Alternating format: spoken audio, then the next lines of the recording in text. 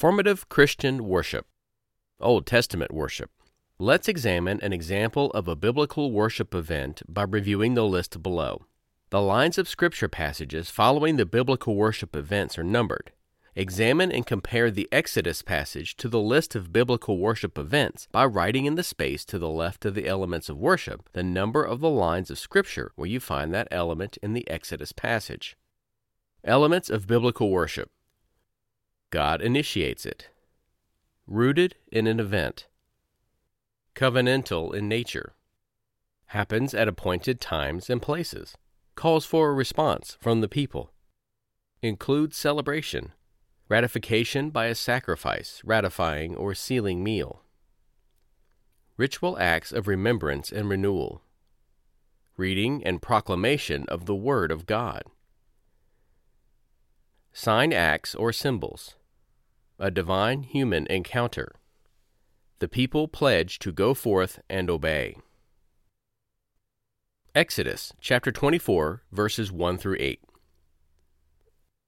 Number 1. Then he said to Moses, Come up to the Lord, you and... Number 2. Aaron, Nadab, Abihu, and 70 of the elders of Israel. Number 3. You are to worship at a distance, but Moses alone is to... Number 4. Approach the Lord. The others must not come near. And the... Number 5. People may not come up with him. Number 6. When Moses went and told the people all the Lord's words. Number 7. And laws, they responded with one voice. Everything the 8. Lord has said we will do. Moses then wrote down, number 9, everything that the Lord had said. Number 10.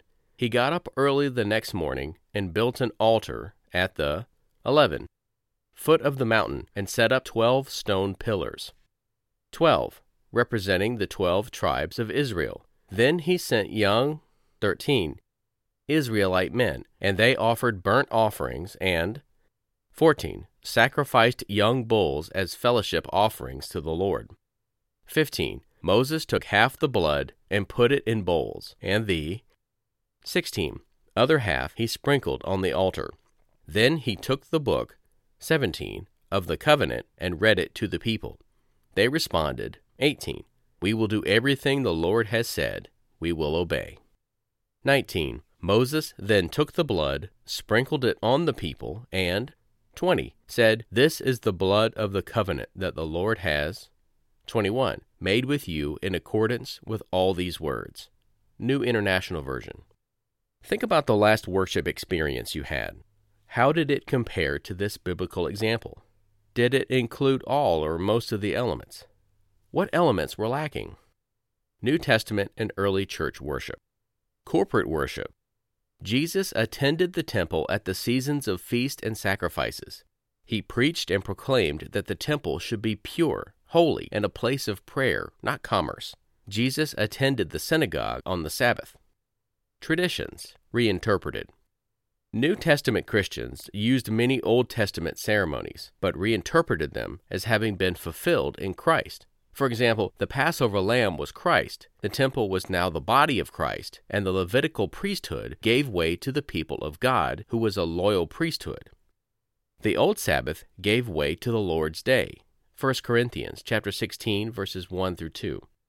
The new and better way, Christ's way, is described in detail in Hebrews chapter 7 through 10. Christ-centered. New Testament worship was Christ-centered from beginning to end. The people of God gather to give thanks for their redemption. They corporately remembered Christ's death and resurrection. Hymns. New Testament worship included singing of psalms and hymns. 1 Corinthians chapter 14, verses 13 through 17. Ephesians chapter 5, verse 19. New Testament hymns include the Kenosis hymn. Philippians chapter 2, verses 6 through 11. The Magnificent, Luke chapter 1, verses 46 through 55. The Benedictus, Luke chapter 1, verses 68 through 79. The Gloria in Excelsis Deo, Luke chapter 2, verse 14. And the Nunc Dimittis, Luke chapter 2, verses 29 through 32. Blessings, doxologies, prayers. New Testament worship included blessings, 1 Corinthians chapter 1 verse 3 and chapter 16 verse 23.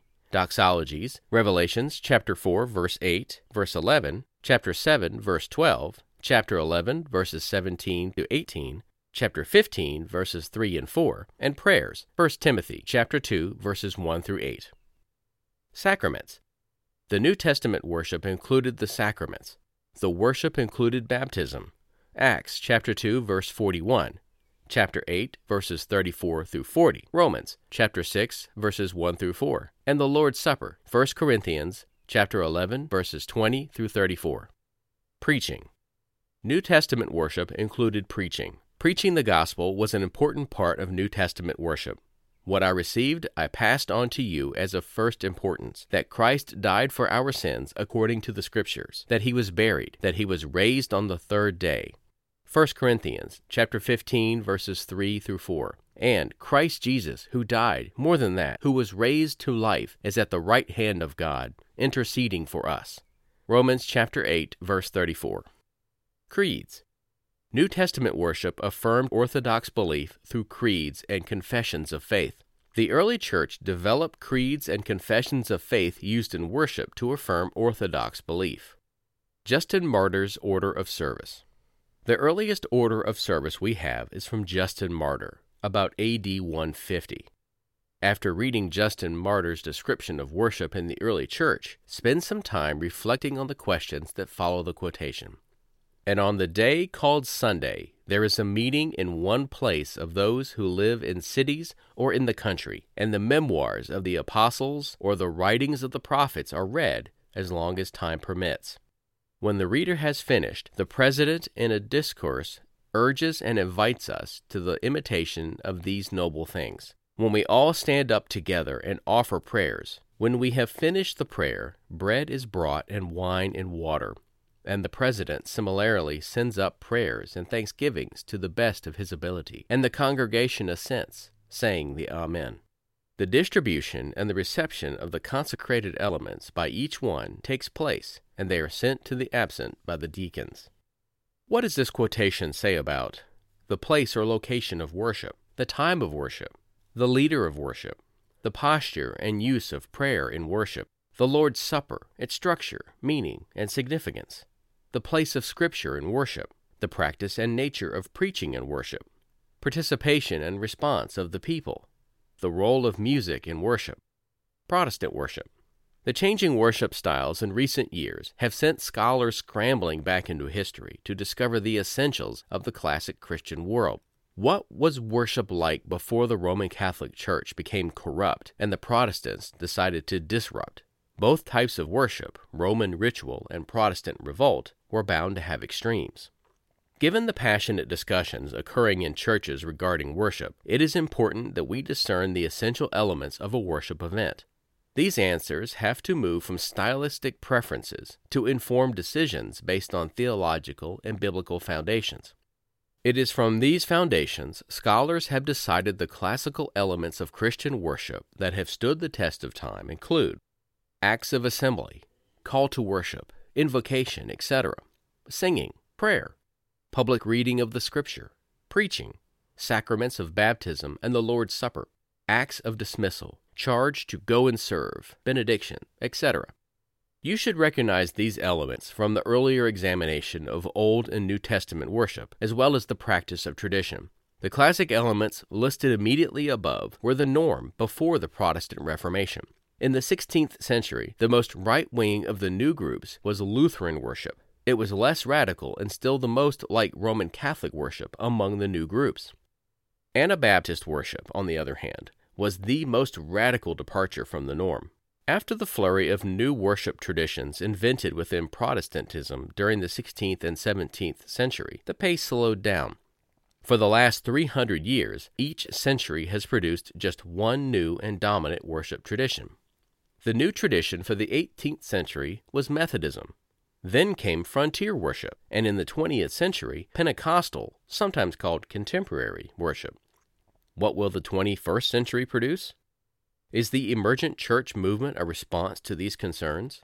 With all the innovations provided by technological developments, ecumenical gatherings, and global interactions, the diversity of worship styles, even within a single denomination, is quite diverse. This diversity can create tensions. The Methodist worship tradition, 18th century. Methodism has been a rich tradition for the practice of worship. This theological understanding of God, liturgical understanding of worship, and ecclesiastical understanding of the church framework is the foundation for some 100 churches and denominations claiming Wesleyan or Methodist parentage. Among them are the United Methodist, the Wesleyan Church, Salvation Army, Free Methodist Church, Church of God, Anderson, and the Church of the Nazarene. Origins of Methodist worship. John Wesley was an Anglican priest. He loved the church, the Book of Common Prayer, the BCP, the liturgy, and especially the Eucharistic theology. He also liked the Puritan edits made on the BCP. His 314-page edition of the BCP for American use included most of their changes. Wesley's Sunday service provided the core of Methodist liturgy for nearly 200 years. Methodist preaching emphasized the religion of the heart in a time when the larger culture focused on the aloofness of Enlightenment rationality. Methodists, at least Wesley, were not anti-intellectual. They insisted on head and heart. Methodism's mission was to the poor amassing in the cities in industrializing England. Worship included frequent communion, written or extemporary prayer, and hymn singing. Lots of it. James White, in his book Protestant Worship, speaks on these emphases. Charles Wesley poured forth the greatest treasury of hymns in the English language, over 6,000 of them, from White, page 153. Preaching appealed to the heart and head, energetically delivered as a testimony of what Christ could do to transform a wretched life. This was a central part of Wesleyan worship. It was a far cry from the tepid moral rationalism heard from most Anglican pulpits. From White, page 157. Another essential practice of the Methodist movement was Christian conference. This category included diverse ways in which Christians were encouraged in their spiritual growth by their brothers and sisters in Christ. The Christian conference included societies, classes, bands, select societies, penitent bands, mentoring pairs, twin souls, mutual spiritual guidance, family religion, the watch night service, and the love feast. These practices of Christian conference all had parts to play in the Wesleyan worship. Use of lay persons and women in leadership and preaching was one of the new elements in the Wesleyan practice. Ordained elders, however, administered the Lord's Supper. The church year created a rhythm by which these Methodists participated in the story of salvation. Methodism observed Christmas, Good Friday, Ascension, Easter, Trinity Sunday, and the Covenant service for the first Sunday of the year. 19th century developments. Wesley's emphasis on the sacraments did not make the voyage safely to America. Wesley's disciple Francis Asbury, commissioned in 1774 at Bristol to take the Methodist message to America, had learned from Wesley, the pragmatic traditionalist. His mentor's pragmatism appealed to him, however, far more than his traditionalism. 1 year after Wesley's death, the American Methodist leaders quietly cast aside his 314-page prayer book and adopted a 37-page sacramental services and etc. The church year was a non-factor. Frequent communion was nearly impossible. A largely illiterate people had little use for a service book. Only basic life cycle ceremonies, sparse Eucharist and baptism ceremonies survived. Developments included focus on conversion and sanctification of unchurched frontiersmen, using simple gospel songs as a way to instruct and evangelize. Revivals, camp meetings, and midweek prayer meetings came to replace the class and band meetings. From White, page 163. The platform on which sacraments were emphasized was replaced with 3 chairs: minister, visiting preacher, song leader. With the advent of Sunday school, church buildings changed. Educational space became as important as worship or revival space. Public prayer gave way to long pastoral prayer. That is to say, it was clericalized. Music flourished with the revival fevers. Solos, duets, trios, and octets. Then choirs came into Methodist fashion. 20th century Methodist worship. The 19th century revivalism had filled the Methodist churches that had sprung up in every town and village in America. Worship had become a means to an end. That end was converts. But the frontier was closed, and revivalism would not sustain the movement. Further, the Methodists had been blessed with the redemption and lift cycle. The transforming power of God had changed their lives and social status. They were better educated, moving up the social ladder, and building colleges for their children. The revival of emotionalism became as empty to them as Anglicanism's persuasive blandness. Regarding this blandness, Wesley said, "The true Christian could no more feed on it than he could fill his belly with the east wind." The discontent with the fruits of worship was occurring again. Methodists turned to the social gospel, political justice, and aestheticism in worship, music, architecture, art. These 20th century Methodists also expressed a thirst for relevance, ecumenism, and theological liberalism. The failure of these pursuits resulted in a prayerful return to Wesleyan roots, at least at some parts of the Methodist world. Frontier worship, 19th century.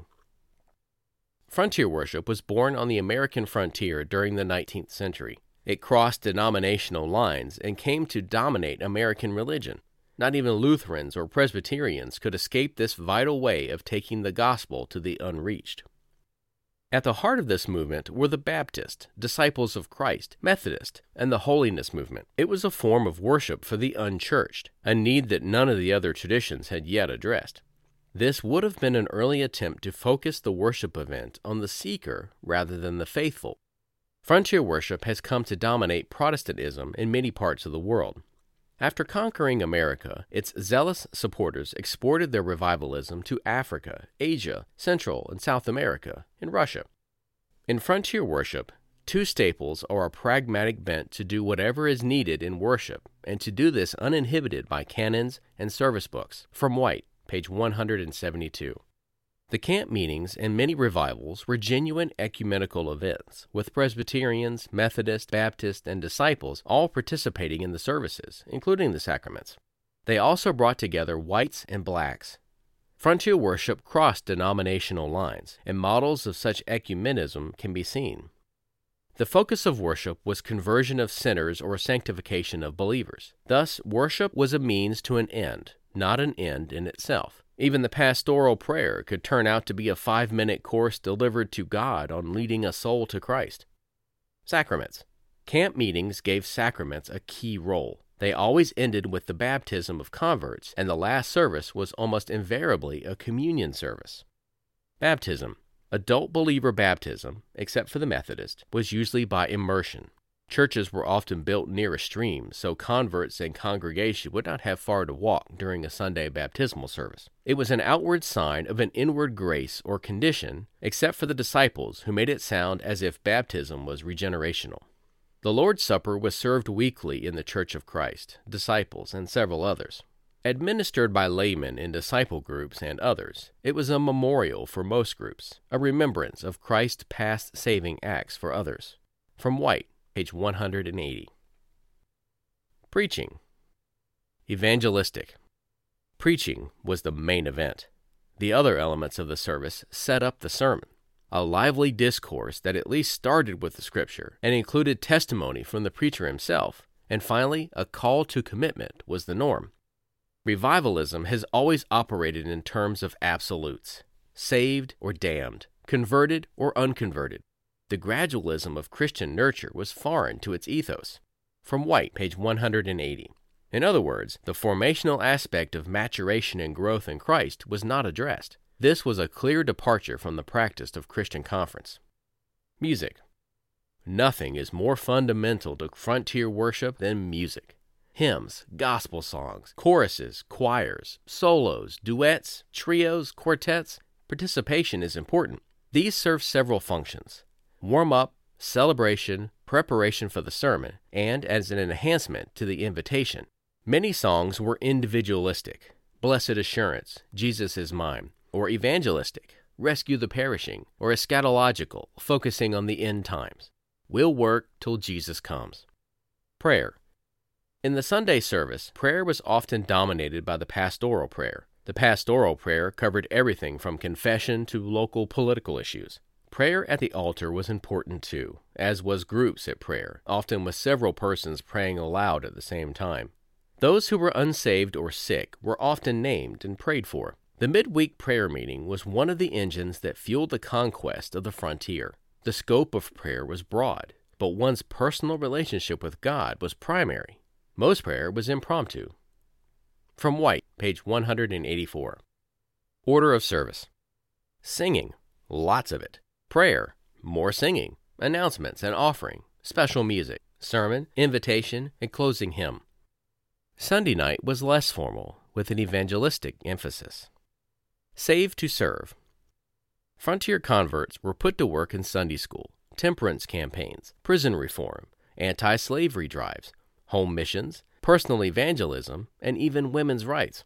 It was often in these groups of service that spiritual formation would informally occur. Church year. The Christian calendar was nudged aside except for Christmas and Easter. Into the church bulletins crept New Year's Eve, Memorial Day, 4th of July, Mother's Day, Children's Day, Rally Day, Spring or Fall Revival, Labor Day, and Thanksgiving Day. All Saints' Day gave in to the annual homecoming service with dinner on the grounds. The Sunday school took over Christian education, but it was mostly an evangelism tool. Worship space. Everything from storefront buildings to elaborate and lavish contemporary structures abounded. But whenever the level of affluence, pride, or humility, the building speaks. The pulpit is central and higher than the communion table. The sacrament of the Word is more important than the Eucharist. Pentecostal worship, 20th century. The 20th century has given us the most radical worship style in 300 years. It is the most radical shift in worship style since the 17th century Quakers renounced the Bible as the rule of faith and life. The inner light was equal to Scripture and ruled out the sacraments.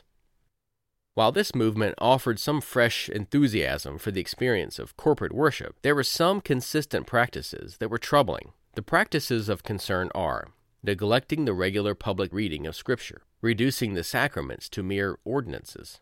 Some groups, along with Mormons and Jehovah's Witnesses, denied the Trinity. Thus, Trinitarian creeds, the Apostles' Creed, Nicene Creed, are ignored, emphasizing almost totally the subjective side of worship, neglecting the objective dimensions. Worldwide, 66% of Pentecostals live in third world countries. They are the most synchronistic Protestant group. This occurs when there is a lack of discernment regarding how much of the local culture can be transformed by Christianity and what practices need to be rejected. These concerns noted, we must say the Pentecostal worship style has crossed denominational, class, and racial lines like no other worship movement. Catholics and Protestants alike embrace their brand of heartfelt religion. No one has taken the message to the grassroots, the poor, or the underclass as successfully.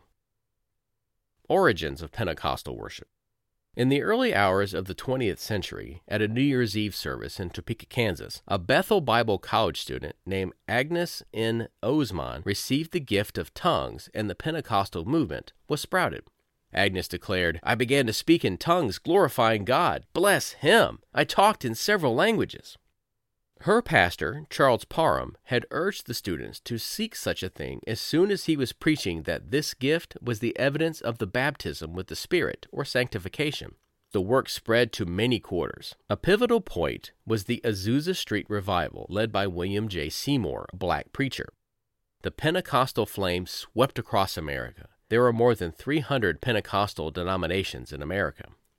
Further, it crossed denominational lines, and charismatics flourished in Catholic, Episcopal, Methodist, and Presbyterian circles. In 1906, Alexander Boddy took the flame to England. By 1966, Sweden had the most Pentecostals per capita of any nation in the world. Methodist pastor missionary Willis C. Hoover spread the Pentecostal message in Chile after he read of its advances in India in 1906. Brazil has seen fantastic Pentecostal growth. Africa has seen dozens of Pentecostal groups, some syncretistically combining with native religions. From White, page 197. The charismatic movement has proven divisive in some fellowships such as the Southern Baptists, Nazarenes, and Missouri Synod Lutherans, and in other places where people resent those who claim to have superior spiritual gifts. At first, Pentecostalism was a religion of the disinherited, but it has moved upward socially while still ministering to the lower socioeconomic classes. People are valued not for themselves, but for the gifts they contribute to worship. Gifts such as tongues, interpretation, prophecy, discernment, testimony, and healing are the ones most valued. Characteristics of Pentecostal worship.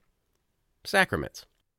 Baptism and the Lord's Supper are practiced as scriptural ordinances, but almost always play a minor part in the worship.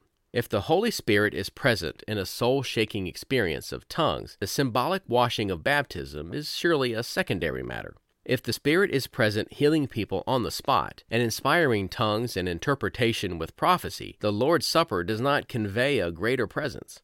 The Lord is present. Why fumble around with cumbersome ceremonies and ancient symbols to try to invoke the presence that is already gloriously on the scene? Baptism is of the adult believer variety. Some groups also practice foot washing. From Estrelda Alexander, Liturgy and Non-Liturgical Holiness, Pentecostalism, Wesleyan Theological Society Journal, Fall, 1997, page 161 to 162. Liturgy. Pentecostals have no set ceremonies, no service books, not even a lectionary. They have no liturgy, they proudly claim. Yet their ceremonies are as predictable as the Mass complete with icons. A Pentecostal scholar says, Pentecostal icons are sight, sound, and movement. Music becomes an iconic sound. Music is a constant. It not only accompanies special and congregational singing, it is played during prayer, during the collection of the offering, often punctuates and emphasizes strategic points in the sermon, and is an integral part of the altar ministry. Music is also used to indicate the transition from one part to the other of the service, and everyone in the congregation understands these signals. Kinesthetic icons are also integral to Pentecostal worship service. Not to move, not to raise one's hands, clap, sway, shout, or in some visible way indicate that you are part of what the congregation is experiencing, it's considered a sign of lack of spirituality, or a sure giveaway that you are an outsider and might be a candidate for evangelism. Though the church furnishings are sparse, the gathered people, overflowing auditoriums, form an icon of sight. From Tracy and Ingersoll, Here We Stand, Kansas City, Beacon Hill Press of Kansas City, 1998, page 210, and from White, page 207. Tone and texture. Spontaneity is a Pentecostal trademark. Democracy or free participation in songs, critics say they pray with their eyes open and sing with their eyes shut. Prayers, raising one or both hands, testimonies, and a response to the sermon are prized. Millennial hope undergirds Pentecostal worship. Songs mark the millennial hope. He's coming soon, when the saints go marching in. The wedding feast draws near. They appeal better than any other tradition to the entry-level members of society. A typical Pentecostal or contemporary song service follows a predetermined sequence of invitation, engagement, exaltation, and then intimacy. Or if you prefer biblical terms, outside the court, in the outer court, in the inner court, and then the Holy of Holies. The last stage of worship often culminates with tongues speaking. Tongues speaking is the hallmark as the sign of the baptism of the Spirit, testimony to which often brings applause from the audience. James White in Protestant Worship cites that these are the identifying marks of contemporary or Pentecostal worship. Spontaneity, randomness, healing of the body and mind, democratization of worship. Preaching. Sermons are energetic, long, and frequently interrupted by spontaneous remarks from the hearers. Dead silence is not a sign of rapt attention. It is the sign of dead preaching. Like frontier worship, the aim is evangelistic, calling people to conversion, spirit baptism, or sanctification. One of the unofficial requirements for ordination is that the candidate experience speaking in tongues. In some groups, preaching is now separated from worship proper. Prayer. Extemporaneous, impromptu, and democratic prayers are preferred over any written prayer. Healing, anointing, and prayers for healing as part of the worship is common. The church year. The liturgical year means nothing to most Pentecostals. Weekly and midweek service and small group meetings mark the calendar. Christmas and Easter are observed. Minor holy days, such as Trinity Sunday, are elbowed out in favor of Mother's Day, the Fall Revival, or the Summer Camp meeting. Application. Number 1. Take some time to consider the elements of worship you regularly observe in church. Record your responses to what your church experience has taught you about the importance of the items on the following list. Be prepared to discuss each element with your mentor. Sacraments. Preaching. Music. Prayer. Order of service. The church year. Worship space. Scripture. Number 2. Make a copy of the comparison of the Exodus passage and list the biblical worship elements presented in the Old Testament worship section of the module. Complete the comparison as suggested. Be prepared to share your findings with your mentor.